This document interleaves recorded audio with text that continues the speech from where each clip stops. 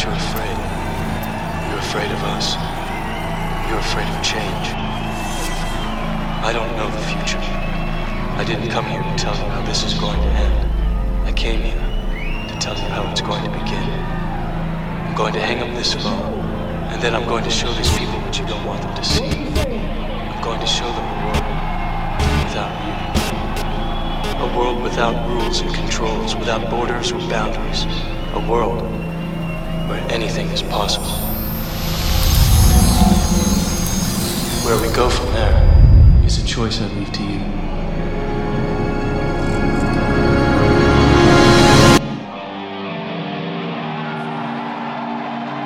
And this is episode 66 of this podcast, which is, I don't know, man, all of a sudden taking a different turn, but fucking hell, it's good to be back, man. It's good to be back. I mean, fucking hell. This is the first time I've properly spoken to you, innit, mate? Do you know what I mean? Like, how the fuck are you doing? How the fuck are you even alive, mate? First off, how are you even alive? I'm doing good, man. What you been up to lately? Yeah, I'm live and well, baby. Are you referring to the fact that I was mosh pitting in the front row at Temple Newsom? Oh man, I mean, you're absolutely speechless about all of it.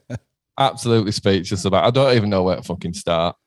Honestly, I do not know where to start, other than the fact that making sure you actually got home safe.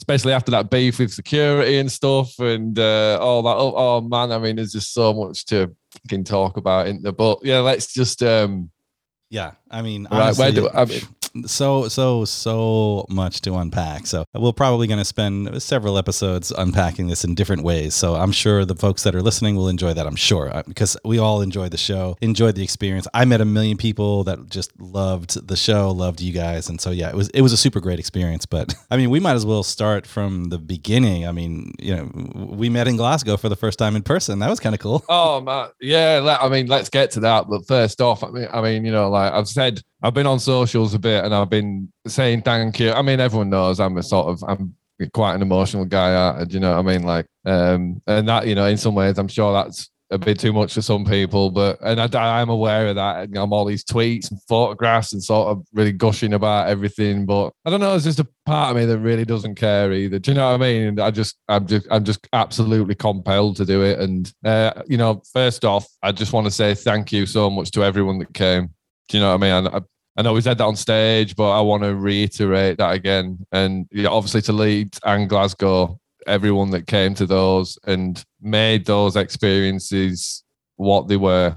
Yeah, just absolutely mind blowing. Absolutely. I mean, as you say, mate, there's so much to talk about. But I mean, one thing that struck me is sort of we've done this podcast for 66 episodes now, and it's always, you know, it's always felt great, and it's always like you see the numbers and you're like, yeah, man, people are listening, but that is not the same as being in a field where it's just, or, you know, up in Glasgow, just being anywhere where there's all that love and appreciation for me and you, just chatting shit. Do you know what I mean? You know, I know, but do you know what I'm saying? It's like the difference between, you know, sort of understanding that digitally and then kind of seeing it in front of you. And, you know, there was a point where our manager, Tim, had been out front and he sort of came backstage and were like, Adam, you can't go out there. There's far too many fans out there, far too many of your fans out there. You need to, you know, because I wanted to do that. And I don't know, you know, like on a day like that, it's a lot of pressure, a lot of stress. And as I'm sure was evident from, you know, that first video I put up of the day of the Glasgow gig, which we can talk about at some point, but yeah, just I mean, like I said on Twitter, just the best experience of my life. And that's the mad thing, like before, I don't want to get into it too much now, but like it's just strange that this is like the biggest thing we've ever done. You know, it was one thing to remember all the things that we did back when, you know, we were like touring properly and releasing records, remembering all that as fondly as we all do, and, you know, having the luxury of being able to connect with our fans like we have done over the past 2 years now. Yeah. Especially myself, and sort of talk about that. But to come back like 11 years later and play the biggest sort of gig of ours, you know, sort of we've done big headline shows when we've played massive arenas, sort of supporting people. We have done big headline shows ourselves, especially in Japan. But a hometown, that size of crowd in that place, it was massive. It's just absolutely mental to feel that connection with the fans and with our, history or legacy or whatever you want to call it. And it harks right back to when the listening party was announced or whatever, and like we said, referenced quite a lot on this podcast.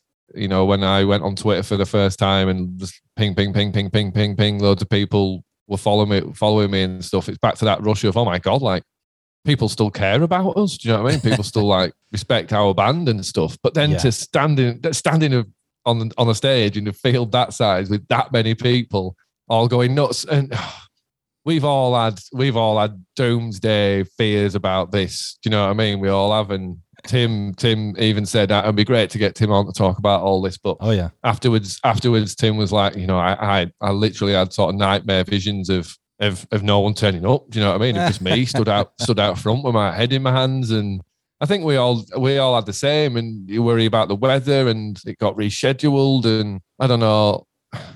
And that doesn't even take into account the fact that post-COVID now, so many bands are touring because, no one's been able to do business basically for 2 years. So many bands are touring now that there's so many gigs every night that it's really difficult for people to commit. So I think even in those circumstances, certainly from the promoter's side, they were really astonished at the turnout and really pleased. And, they were like, this is you've really, really good turnout for how things are going at the moment. It's brilliant. Oh, yeah. So we were absolutely blown away by all that. Absolutely blown away by it all. So thank you to everyone who came. And thank you to everyone who bought merch as well. The merch is great. And, on that note, as I've said on the band's official Facebook and my Twitter, I need to put it out elsewhere as well. But yeah, due to high demand, we are going to be making more of the tour shirts. Well, I say tour, the event shirts available for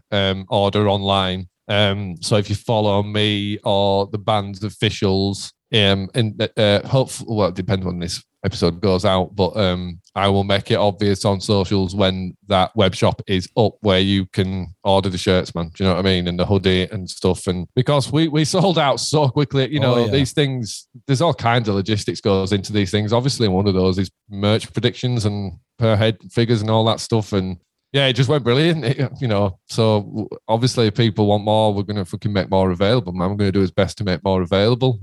So I've literally been in process of setting up bloody domains and stuff to get that all linked up. So we should have that going in the next few days. Yeah. Yeah, I went to get a shirt from Glasgow. Gone. They were gone before you guys even started, man. I was like, what? It's all gone. And yeah, people kept saying, oh, they better have a bunch in Temple Newsome. So yeah, I got there at like 3:00 at Temple Newsome, and I went straight to the merch tent. And as you can see, hooked it up. Absolutely, man. Yeah. I mean, you're wearing it as well. You are wearing it well, Pete. I'm wearing it well, baby.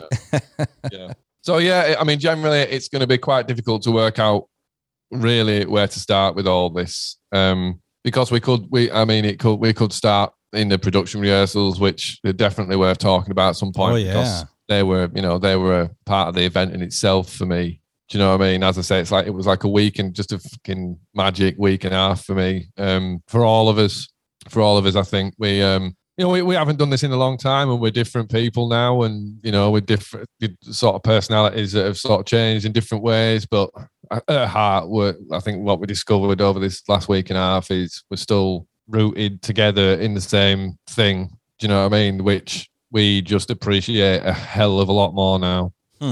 I think that's certainly evident to me. Do you know what I mean? I think the bond and the connection that we've got as not just as for musicians and for like friends, but just for people who've been through an experience together. Do you know what I mean? And like the highs and lows of it just does something to you, I guess, doesn't it? And it's just been a dream come true, really, to rekindle like the best bits of our gang. Do you know what I mean? Without sort of any of the awkwardness or the things that were unsaid or any of that.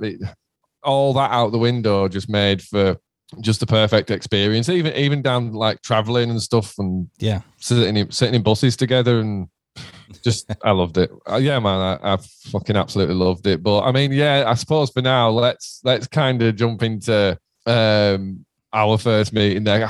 I wish there was someone there to have filmed that. That fucking. Man, to see two giddy schoolgirls happy to see each other. I don't know if I want that. Pretty much. It's like everyone else in that hotel bar were like, what the fuck's going on here? Do you know what I mean? Honestly, I tried to play it cool, man. Honestly, I tried to play it cool. Well, because it was difficult, because I think, like I was saying, because we've had such a great experience together, I think one of the main aims we went out with, especially because Tim and Tony, the management, were involved, is one of the main aims we went out with was to do it as a group. Do you know what I mean? And stay really close knit and sort of have dinner together and you know, all sit together and just sort of relive that bond, and through that sort of make the gigs what they were, I think. But because of that anyway, I didn't even realize you were so close, man. So it got to late that. So we got up to Glasgow anyway. We had a cool drive up to Glasgow Sound. We had a good laugh, good chat about things. Put a few, tweets out, pictures, and I loved that. That was we'd already had the production rehearsals for a week, spending time together, just like it always was. But again, without any awkwardness. And then the drive up, that were brilliant. So we got up to Glasgow anyway, and I were already sort of starting to feel the nerves, and I don't know. I think there's been a sense in me that I've been, it's certainly been me that's holding all this together. Do you know what I mean? Not in a no one else is trying, not in that way. Just I don't know, like in a it's hard to explain that really, but because of that, it's given me a constant state of urgency. I think. Do you know what I mean? And a constant stress level anyway, which did over the time sort of morph itself into some uncomfortable moments, but none that weren't, none that I think, well, I'm talking personally, none that I didn't get over. But because of that anyway, we got up there and we had a nice dinner and that, and then people kind of went off and started to go off and do their own thing. So I was like, right, okay, I've got time to meet Pete now. And I was thinking, where's he going to be? And I'm like, where are you staying? And you literally sorted it so you were in the hotel next door, aren't you? Oh, yeah. My wife hooked it up. She, I told her, the good news was I was going on points for Marriott. So some of it was coincidence, but it was perfect because she's like, where's Adam staying? I'm like, oh, he's in this hotel. And she was like, oh, this is like right down the street from it. I was like, oh, perfect. So yeah, that worked out really nice because we were like literally 2 minutes from each other. Yeah, absolutely. And then, I thought, right, well, I've got some time now, so I'm going to go meet him, and started hammering it down. So I'm like, fucking hell, do you know what? We're going to get an early night, go meet Pete. I thought, I cannot not meet Pete tonight, man. You know what I mean? Like, as long as we've been talking and podcasting, I couldn't handle it just being so close. So I fucking ran through that rain. And, you get in there and you're thinking, what's this actually going to be like? Because, we've talked digitally for so long, and is this going to be weird in any way? Do you know what I mean? Like, these were all things that were going through my head, and I'm just walking along anyway, and I said, right, there's the bar, and I look through the window, fucking there you are, do you know what I mean? Instantly, just like, oh, there he is, fucking hell. And just like, right, get out of my way, let me through that door, yeah, man. That is fucking, what a meet. Like I said, it was fucking so good to meet you, mate. Do you know what I mean? Like, in the flesh. And you're not that short. You're not that short. I didn't have... No, seriously, man, what a fucking pleasure and a privilege, and it was amazing. Great. It was a lot of fun. We had, and I'll share the news. There was no awkwardness at all. Like, it was like, it was like right away. We were like right into it. So it was a lot of fun. It was great chatting with you, man. It was like we were on Zoom, but just obviously in 3D. It was great. So but I was super excited, and you seemed like really at peace. Like it was a great conversation, and I felt really good about that. I said, "Oh, good, he's going to be great for tomorrow." And then I saw your video where you were pacing the floor, and I was like, "What happened?" Well, that was I don't know, 18 hours later or something like that, wasn't it? Yeah. I mean, seeing you, that just kind of overrode any nerves. And to be honest, my nerves weren't that bad at that point. I was, they were building, but meeting you was just absolutely amazing, and we had a lot of fun. That was really cool. And then, I suppose jumping forward a bit, I mean, you have to accept the thing is, as well as I hardly slept in that place, man. Fucking them. I hadn't been out of I obviously go out and about every day, but I haven't slept anywhere else in Yeah, well, since 2011. Wow. Do you know what I mean? Pretty much. I've a couple of times been to a place in the Dales, but that's like a really nice open place. Do you know what I mean? But in that hotel, I got in there and I'm like, oh God, it's fucking small in here. And so that hotel room freaked me out a bit anyway, to be honest. But yeah, what happened then? What happened between then? Oh, I don't know. We did sound check, and that was amazing. Well, no, I'm talking before that, really. Okay. Yeah, I'm talking before that. Well, it's just because I didn't sleep well and it was a strange room and all that stuff. And I was high up, I was on the 5th floor and that was all weird. And even though you shut your curtains, you know about it. Do you know what I mean? It's like in Japan when you're on the 48th floor of something and you're like, oh yeah, shutting curtains is really going to make me not believe that I'm up there. Yeah. It's like shutting the blind on a plane. What's the fucking point? Do you know what I mean? You still know you're up there. You can't trick your mind that much. Jesus. So yeah, being in that hotel room was weird. And then like being out of my routine, not knowing where anything was, you know what I mean? Like some people get like really proactive in that instance and sort of just, calmly go on about what they need to do, as I imagine that would totally be you. But I'm so rooted in my routine when I'm taken out of it, it takes some adjusting to, man. And like that goes through certain levels of stress. Sure. So I'd not slept and then not eaten properly because I was nervous anyway. And then, so it was weird because as soon as we got into the building, into Barrowlands, I felt more like on it. Do you know what I mean? Like all right, I remember this. Instinct were kicking in then. I remember this. I remember what we're doing here, in terms of like muscle memory and just experience memory, if you want to call it, just everything. I just remembered it all, and that was fine. And sound check were amazing. And walking into that room, and oh man, so weird because it's like living it through two split personalities, and not like in a bad way, just in a one half of you is just pure business, like getting on with it, like, and then the other half is just like, this is fucking mental. This is fucking mental. Seriously, man. Like 10 years later, all the shit that I've been, like, again, talking from my point of view, all the stuff that I've been through in my head and like missing this and wishing for just like any kind of connection to it at all. And then that and just walking into Barrow. I mean, let's not even talk about fucking walking into Temple Newsam. Oh my! I mean, like, but just like walking into Barrowlands, into that ballroom and seeing like how big that hall is and seeing the sprung dance floor and even getting to the bottom of those stairs where they haul the bloody equipment up the center of that staircase with them pulley systems. It's because it's at the top. It's on the top floor, isn't it, man? And just we've been there before, and just all those memories and walking into the dressing room, just all those memories. It's fucking. I mean, getting old. People complain about getting old, but there's something about getting old that I don't know. It makes you appreciate fucking being young. Yeah, well, yeah, I heard a lot of people talking about that for sure. But I also understand you being, in split personality in that moment. Part of you's business, but the other part steps out and says, "Holy cow, this is actually happening." So that must have been hard for you to stay focused because that's so like, I mean, this has been a long time coming. So yeah, absolutely, a long time coming. And you say hard to stay focused, but to be honest, not at all. In terms of actually that side of it, being in the venue. Playing, saying what we want in terms of being on stage, making sure all that's right. Just no stress at all, just absolutely fine. And like one thing I will say is our crew were just absolutely amazing. You know what I mean? Tom Leach, backline tech, Dave Skelton, Jim DeBarker, everyone who worked on the shows and the lights. Ooh, Jesus Christ! Otis, the lighting engineer, and Steve, the designer, and oh my God, there's too many names to mention right now. And everyone just worked so well to make it such a fucking amazing. I like walking into Barrowlands and just looking at the stage, and that video I put in was from that. And I was just looking at the stage and seeing all the lights and stuff and all the backline set up and just I don't know, man. It's it's a long way from mowing lawns and shit. You know what I mean? Which I reiterate, nothing fucking wrong with it, and I love it, and I still fucking do it. But you've got to understand it is removed from that, isn't it? Oh yeah. Do you know what I mean? Especially when it's something I did so much and then effectively lost. But to get to that, and I'm sorry, this episode's just going to be, I'm sure you can, what it's going to be, what I'm like, but just fucking amazing. So yeah, I mean, the soundcheck itself and getting like you being in soundcheck and you know some of my friends and my brother being in soundcheck, that was amazing. Do you know what I mean? I got to share my little piece of that. That was so exciting.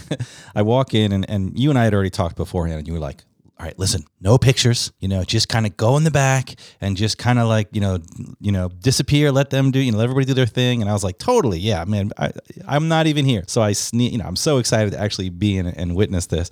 So I'm scurrying to the back of the room and, the band's on the stage practicing and I'm just trying to just, be out of the way. And all of a sudden I hear Stu starts playing Foo Fighters on the bass. He's like, doom, doom, doom, doom. He's playing enough space. And I was like, and I looked up and he just kind of winked at me like, yeah, it was kind of like a call. And I was like, oh, okay, I see you too.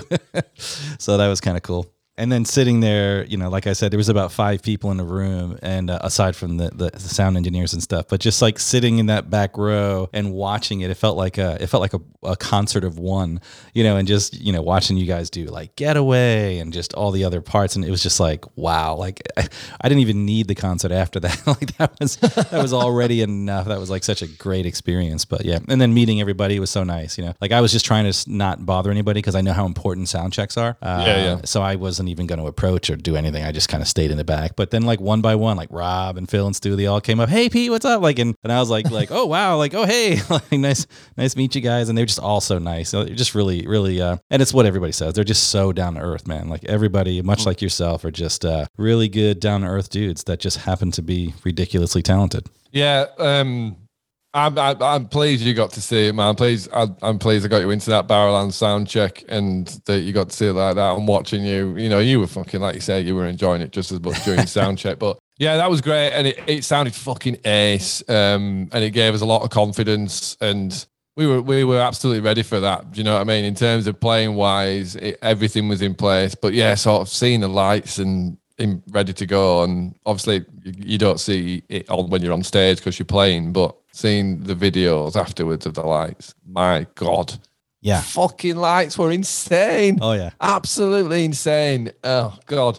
And like, we started this episode with my intro that I put together for the gigs, which that just went off. I mean, we're jumping forward a bit here. We'll go back to, but I'm jumping forward now because yeah, I put that intro. I've had that idea for was it 2 years or whatever, or whenever. I think it was after the listening party. I tweeted that song, and ever since then, I've just been like, I fucking love to come on stage to that and splice it with the original Matrix intro. Do you know what I mean? And just because, as I say, that Jackie Wilson song, it sums everything up. Yeah.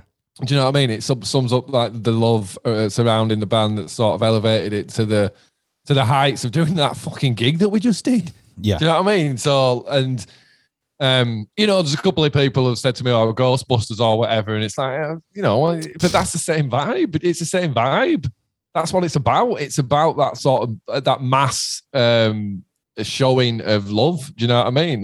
So it encapsulates the same thing, really. But anyway, it worked perfectly, didn't it? And we were stood outside the stage, and when that started, and everyone started singing, and I just fucking started smiling, and I was just like, oh yeah, that fucking worked. Get the fucking and then I was just thinking, oh, wait until it drops into Matrix. Fucking.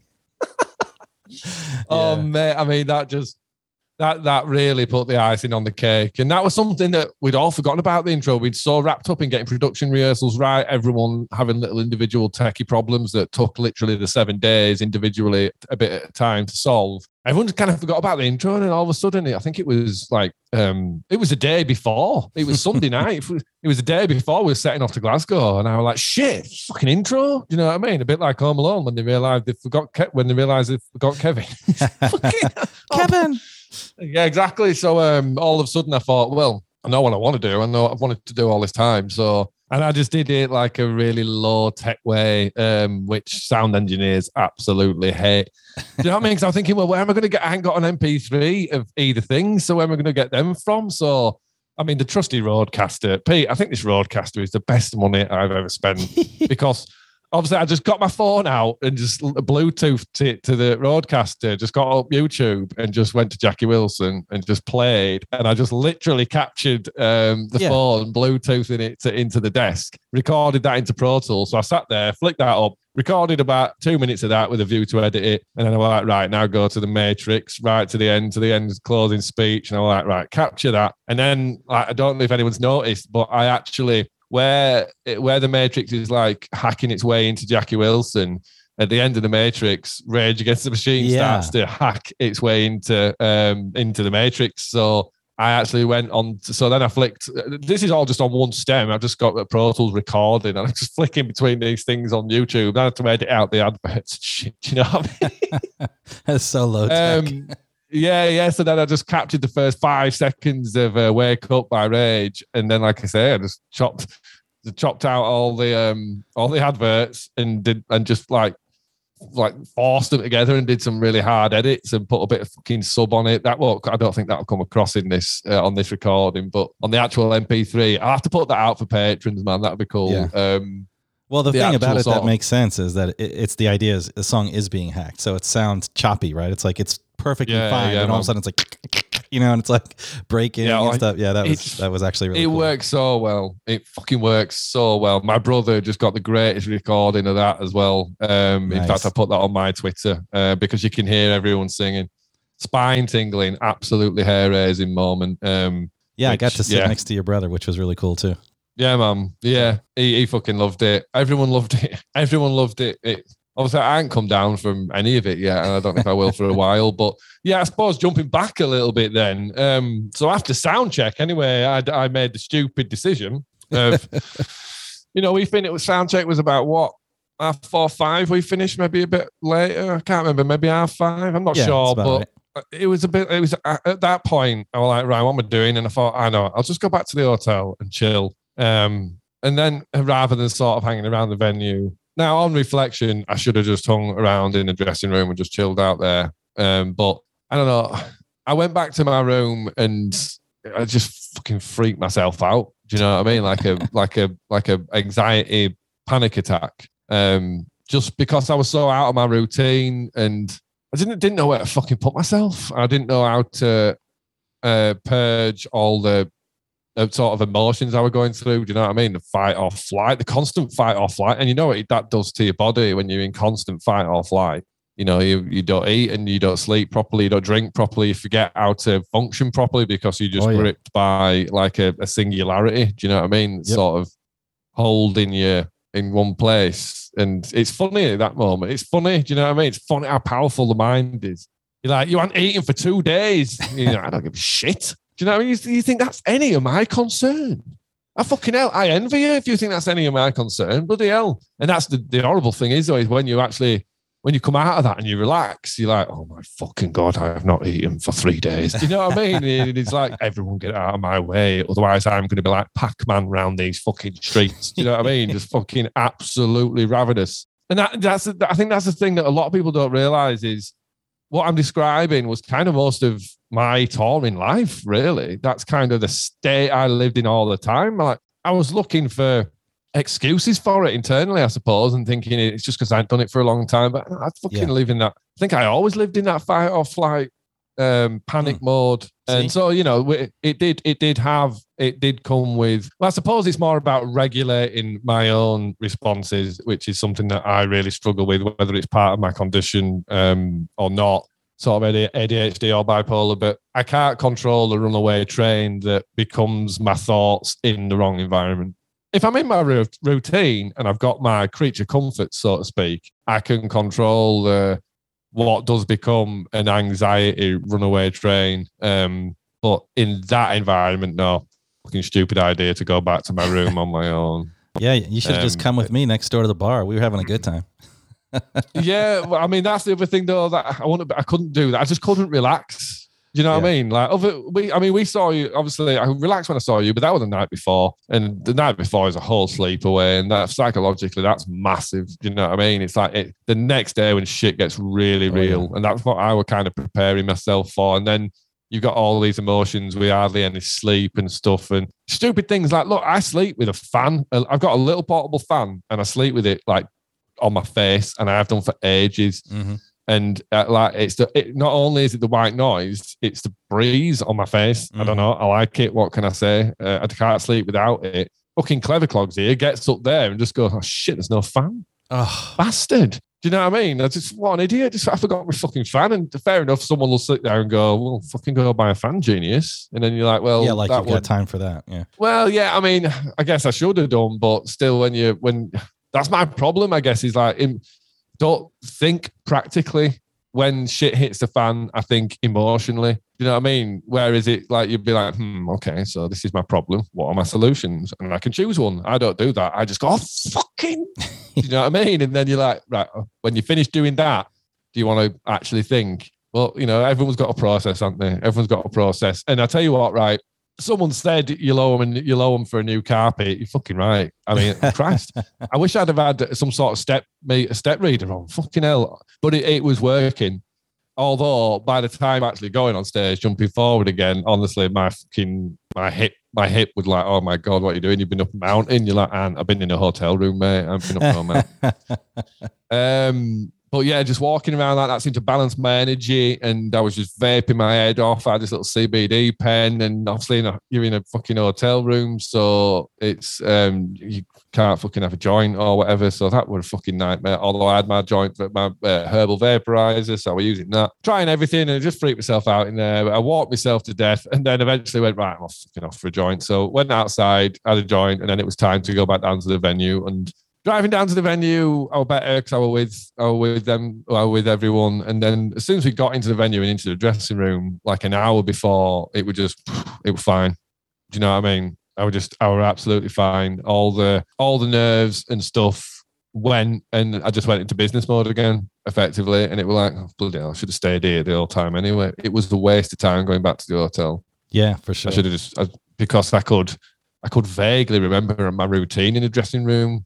You know what I mean? Even if it ended up playing a stupid game where you put a cup in the corner of a room and then screw up a ball of paper and try and get it in from miles away. Me and Bruce used to do that in vape shop. Honestly, we'd be having a game and someone would walk in and try and get served. And I'm like, move your head, love. Fucking piece of paper go flying across. Yes, I got it in. What do you want? A coil and what? Sorry. Just looking at you like you're crazy. Just like, sorry, it's part of it in here, mate.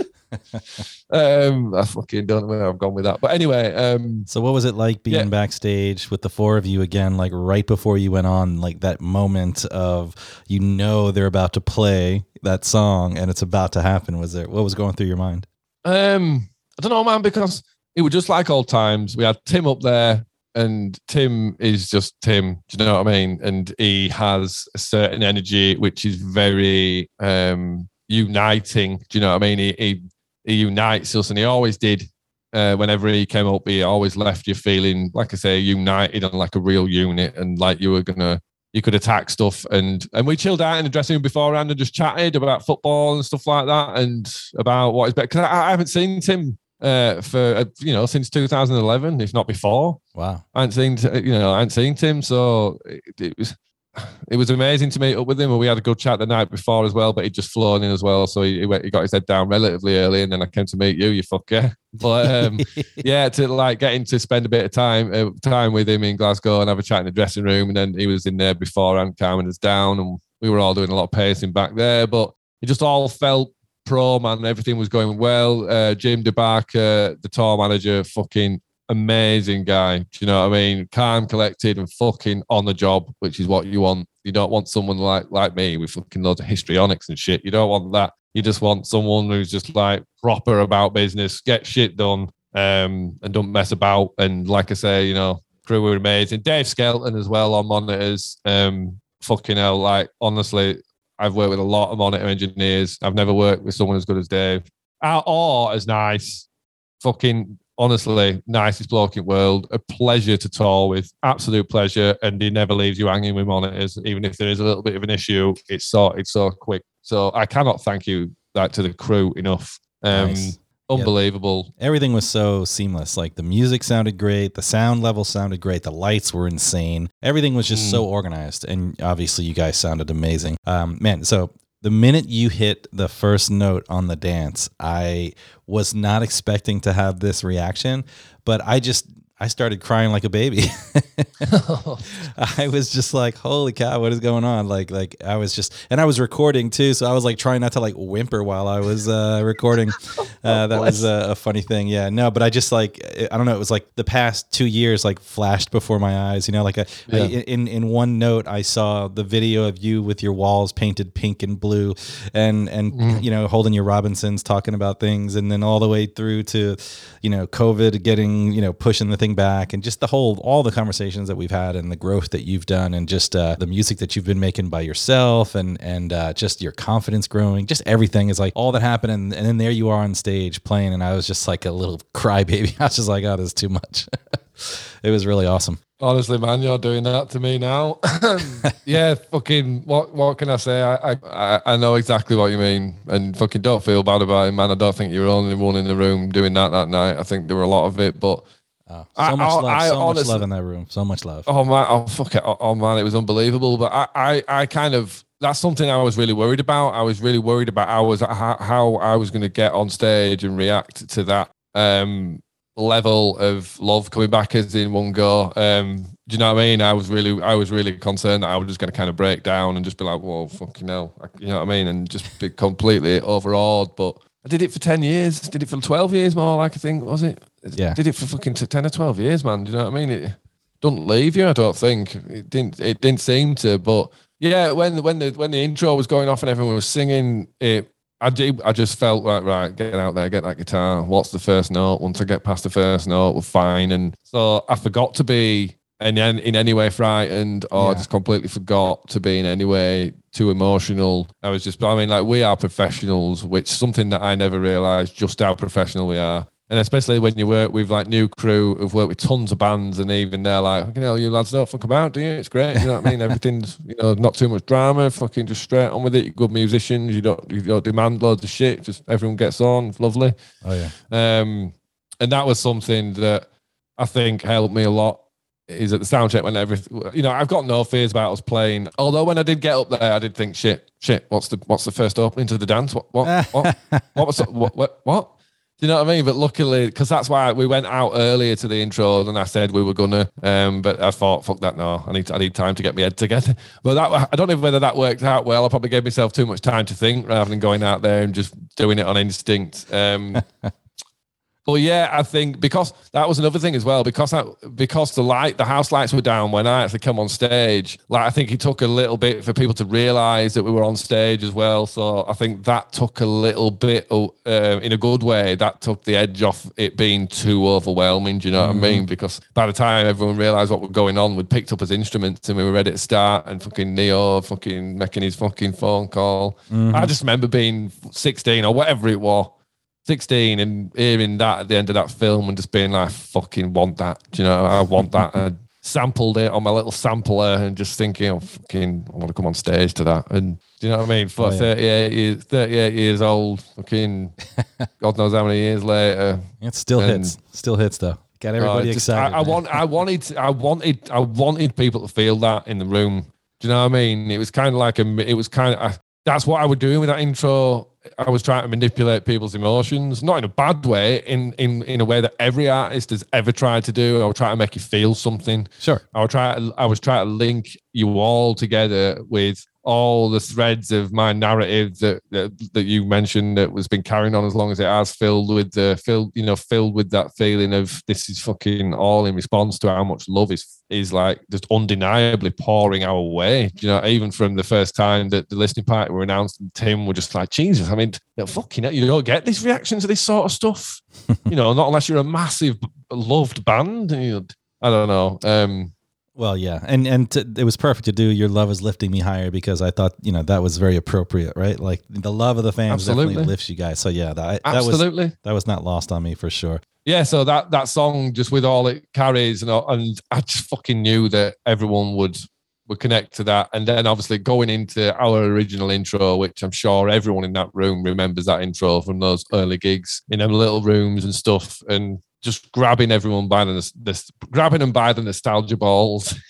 Pretty much just like, have that, fucking hell, straight in your face. That's undeniable. You can't miss that shit. Do you know what I mean? Just straight in the fucking heart and straight in the brain to all those parts of your memory that were tingling the first time you fucking heard them tunes. And that's the thing, like, honestly, playing all I could remember, playing the fucking dance on any of them songs. I felt it most on Dancing Human. All I could remember was Hulladelphia, which was our first. Well, Roadhouse were our first one, but the Hulladelphia just was better than that for me. So that's the one that really sticks out in my mind. But it took me straight back to the Hulladelphia with like that.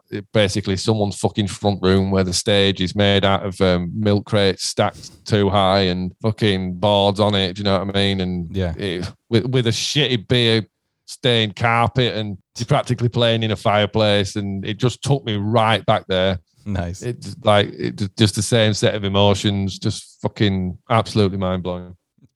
Oh yeah, a couple of other pointers that were funny to me. Like right before you played that song, I was like sitting back there, and I'm like, oh, I wonder what the guys are doing backstage. And then I get a message from you. I get a DM from you, and you're like, hey, did you get in? Is everything okay? Did you get sorted? I was like, I just laughed. I was like, really? You're like right about to, it's like you guys are about to go on, and you're on your phone, like making sure other people are okay. Yeah, man. Well, I think that's one thing that I've been trying to explain to anyone that's kind of, close to me is like, look, until I feel like everything's in hand, I'm not really going to be around. Do you know what I mean? It's just because I need to make sure everything's in hand. The second I think, yeah, we got this. At that point, it's like, right, okay. Do you know what I mean? Now I can check that Pete got in okay and shit like that. But come on, like, can you imagine if after the gig I've been like, what did you think? And you were like, oh man, I didn't get in, but I didn't want to bother you. There was a problem at the door and I didn't want to bother you. Fuck that.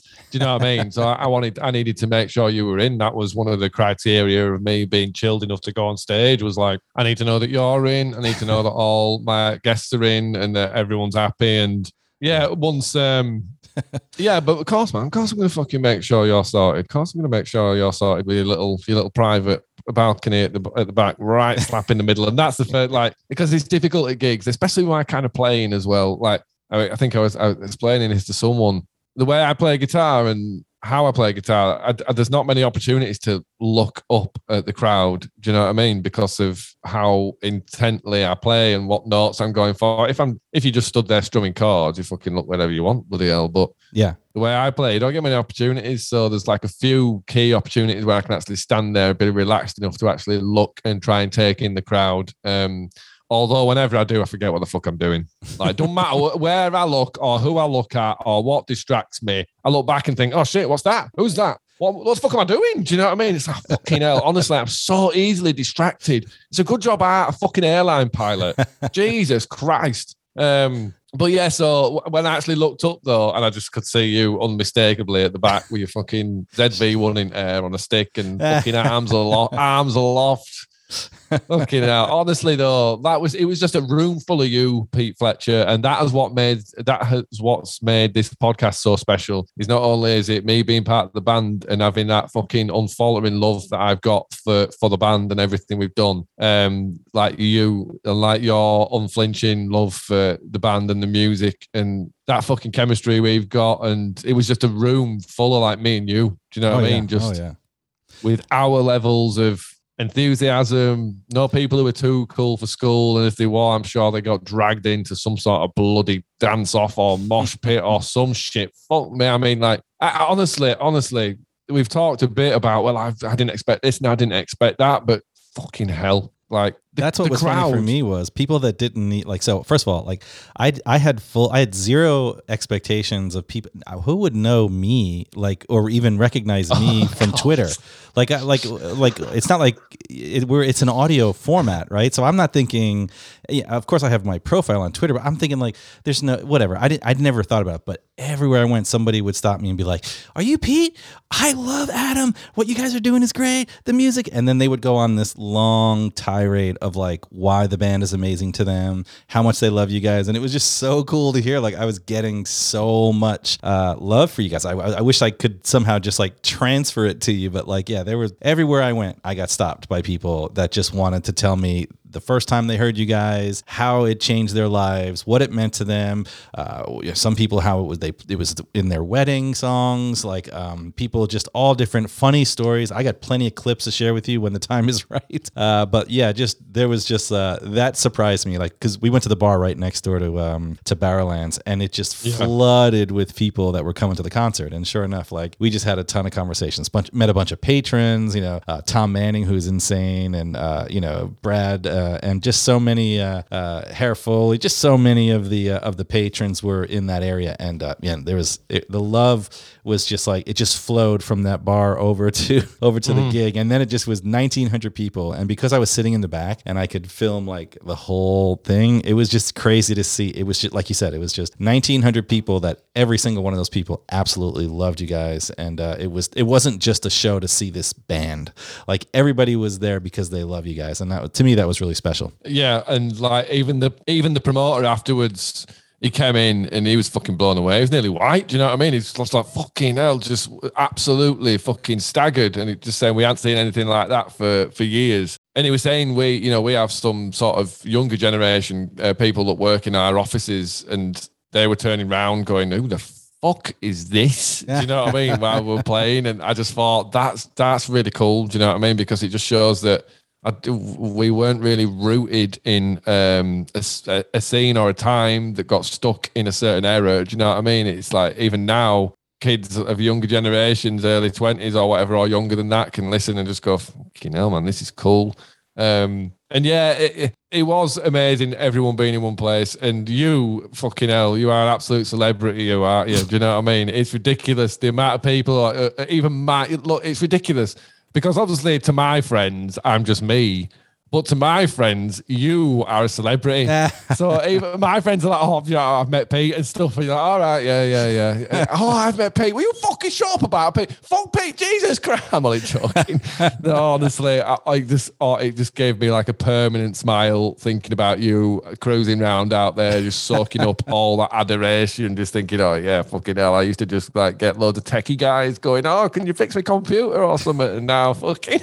oh, fuck's sake. And look, there's a massive part of me that feels really guilty that I just didn't walk over to that bar and come chill out with you guys. Do you know what I mean? Like, I really wanted to, but I'm a shy dude. Do you know what I mean? Although once I'm comfortable, I'm absolutely fine. But I don't know. To be honest, it is a bit of a regret. Talk about it more, I suppose, later. But it is a little bit of a regret that I didn't even. Well, like I say, I kind of wanted to go out at both gigs and meet people, but at the same time, I was a bit hesitant for various reasons. Do you know what I mean? I don't know. It's a difficult thing to explain. But as I say, at Leeds, Tim were like, Adam, you can't go out there. You get fucking mobbed. You get mobbed and you won't get back in. Yeah, it was definitely, and honestly, I was joking saying you should have come over to the bar with us, because while they love you, you would have just, it would have been overwhelming. There wouldn't have been like, people trying to like rip your clothes off, but it would have been, you just would have been like way not into the level of people wanting your attention. It would have been way like they would have been lined up to talk to you, and it would have been all for the good reason. But yeah, that would have been a lot. Yeah, man. I did think we should have arranged some sort of like a formal signing sort of thing, because usually you go over to the merch area and you set up a table with 4 chairs, and you have a couple of security or whatever, or not security, but sort of people overseeing it, and you just have a line of people who come across and get some things signed and shake hands and have a quick meeting. That we should have done something like that on reflection. But honestly, if we were still a band that had played loads of shows, that sort of stuff is just second nature. But when you haven't played a show in 11 years, sure. You've been mowing lawns and all that sort of stuff, it's a different world. Well, getting ready to put on a show like that and make it, we were so worried it wouldn't live up to The Last Dance, but I think it blew those shows out of the water. Dude, fucking blew. When we walked out of Glasgow, I'm going to play a quick clip for you. This guy had already been screaming this for a good 5 to 10 minutes, and I was like, I need to capture a little bit of it, but it's insane. So these guys were going nuts right outside of Glasgow. This was the level of energy that was going on. Take a listen.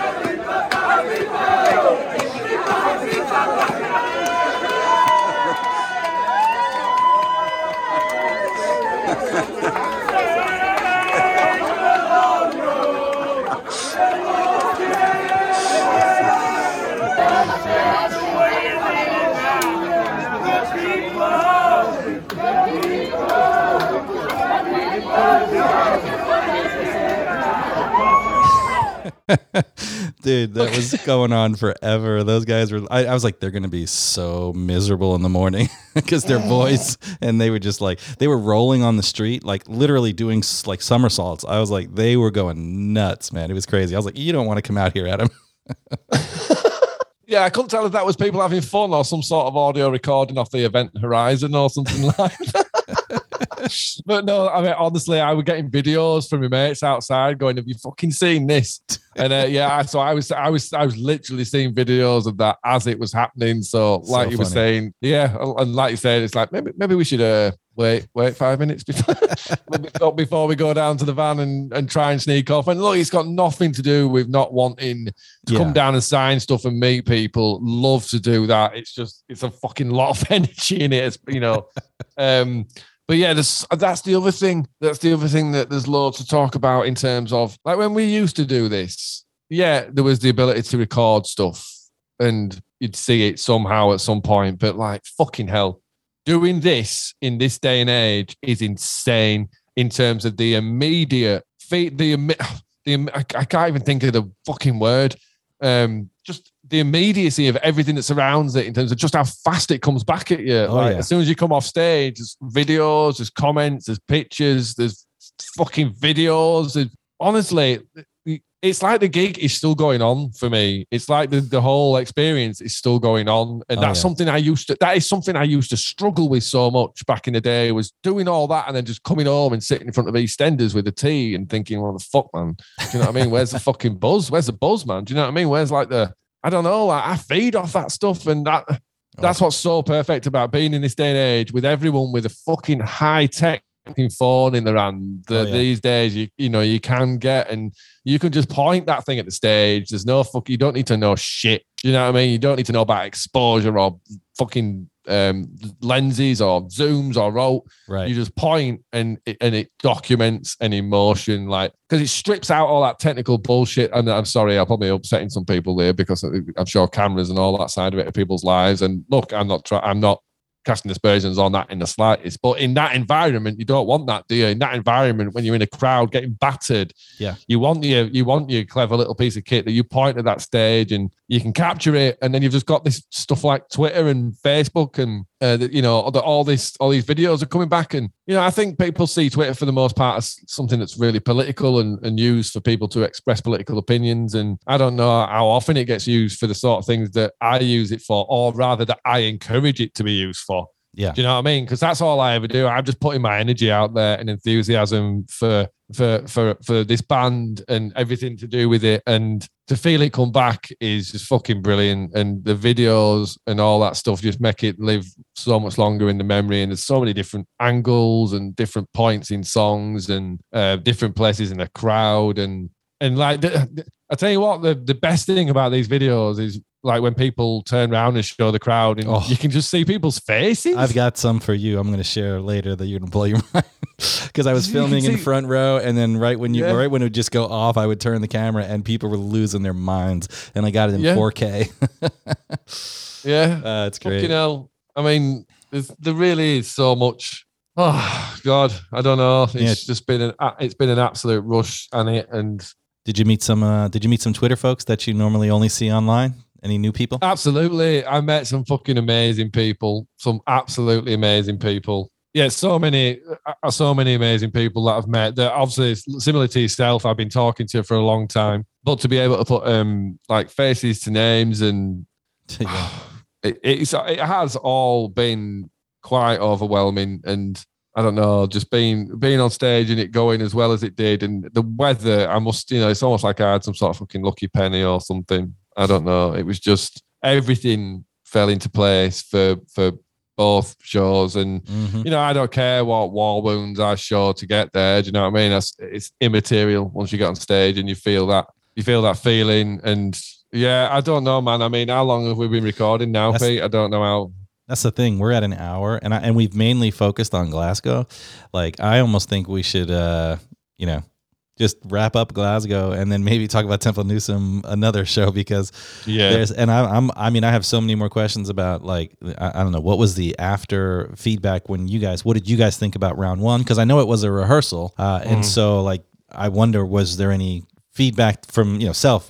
Did you guys look at that and go, we should change this or we should do that, or something that you guys were like, rinse and repeat, this was amazing? Yeah.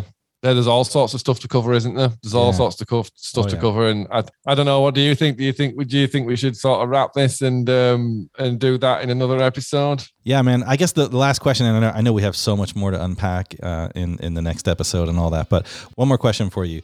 You guys said, back in the day, The Last Dance was going to be the last dance, right? And of course, it turned out that it wasn't, and we all understand that there's a lot of situations, a lot of things that had changed. But for you, what was the feeling of doing The Last Dance in 2011 compared to doing this last run this past week? In no way similar. I mean, fucking hell, The Last Dance was a war. The Last Dance was a fucking war, an absolute war. Do you know what I mean? And I mean, I talk about this kind of thing, like split personalities and experiencing it through split personalities. I mean, The Last Dance was even worse in that sense, because that was still business, but that was tinged with, oh God, fucking hell, you've really flipped that on me there, Pete. Do you know what I mean? You've really fucking, honestly though, but that is it's a great question, that, because it's completely flipped my outlook, my mind and everything, going back there and thinking about that question, and the genuine response to it is stark, to say the least. That it's an incredibly stark thing that's just happened in my brain. It's not something I thought about. It's not something I thought about, so I've not had a chance to contextualize it, but it's a fucking insane thought, is that, because there's no similarities. There is no similarities. I mean, it wasn't The Last Dance for us, for me, wasn't a celebration. Do you know what I mean? It was horrible. I mean, playing it was amazing, and the crowd and everything. But that was, you have to understand, at that point, that side of it was fresh to us, to me. You know what I mean? We'd been in that for 10 years. We knew it. Even though, well, I mean, what I'm about to say sort of contributes to why it was so bad, but because we knew it was going to be the last time, because we weren't really particularly seeing eye to eye at that point, and it was kind of something that we felt we wanted to do, but at the same time, kind of felt like something that we had to do for the fans to kind of put a full stop on it. And walking away from The Last Dance is the hardest thing I've ever done in my life. Walking away and driving home and thinking, right, well, when I get up tomorrow, then all this is gone, and I have to try and plan for my future. And here we are at episode 66, going all the way back to episode 1 here, or something, or even all the way back to my YouTube videos. We're going back here in terms of the feelings. What you're asking me is how I felt at the end of the best thing that I've ever done. Do you know what I mean? Compared to now, where it just does not fucking feel like that, because the feeling is completely different. The feeling is completely different. And I know what question you're going to ask me, and there's no straight answer to it, really, to be honest, Pete. And I don't know if you're going to ask it, but all I can say is, like, that all the pain and shit that we were all going through with The Last Dance, that didn't exist here, not in any form. The only way it did was like anxieties and a bit of panic here and there, and nerves and fear. But apart from that, there was none of the fight and the war. I don't want to give the wrong impression. We weren't fighting and all that shit, but we'd had enough. We'd all had enough at that point. And obviously, Rob had made it clear that he didn't feel he could continue, and I took that personally, which is something that's documented in these podcasts with Rob talking about it as well. I took that personally, and that did. I let that do very bizarre things to me that I sincerely regret, really. But to be honest, you learn from everything, don't you? And as we've said before, I think I probably needed these 10 years to get to this point, and get to a point where we do these shows and appreciate it in the way that we all have. It's a fucking magical thing to be a part of. And and I couldn't be more proud of all of us, all four of us. Do you know what I mean? I think. Yeah, the pictures of you guys after hugging and stuff, but you could just see the love in you guys, man. Those were some beautiful pictures.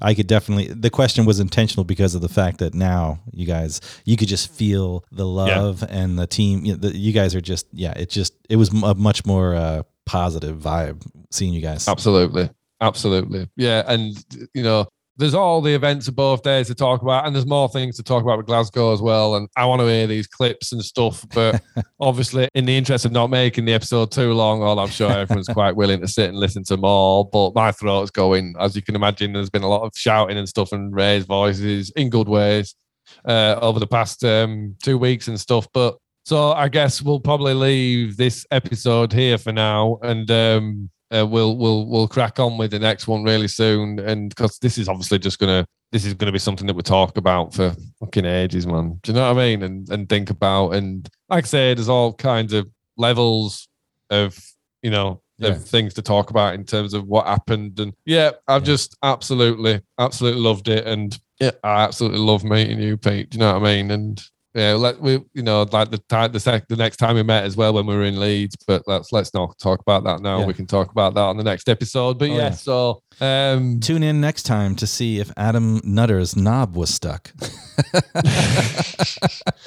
To be fair, no, everything worked fucking perfectly, didn't it? But so for now, on that strange note that Fletcher's that just left us on the Prom King. Thank you everyone for listening, and thank you again for coming to the gigs. Thank you so much, honestly. And make sure you are looking out for the t-shirt link, man. Get yourself some of that merch that was so hard to get on the day. And also get signed up to my mailing list on adamnutter.com to be among the first to get your hands on the vinyl and stuff like that, and all the news in that regard. That is the best place to be signed up for that news as soon as it's available. We will crack on with all the shit we've got to talk about in the next episode. But for now, I know some of you are going to be disappointed. For now, we'll leave it there. One more thing.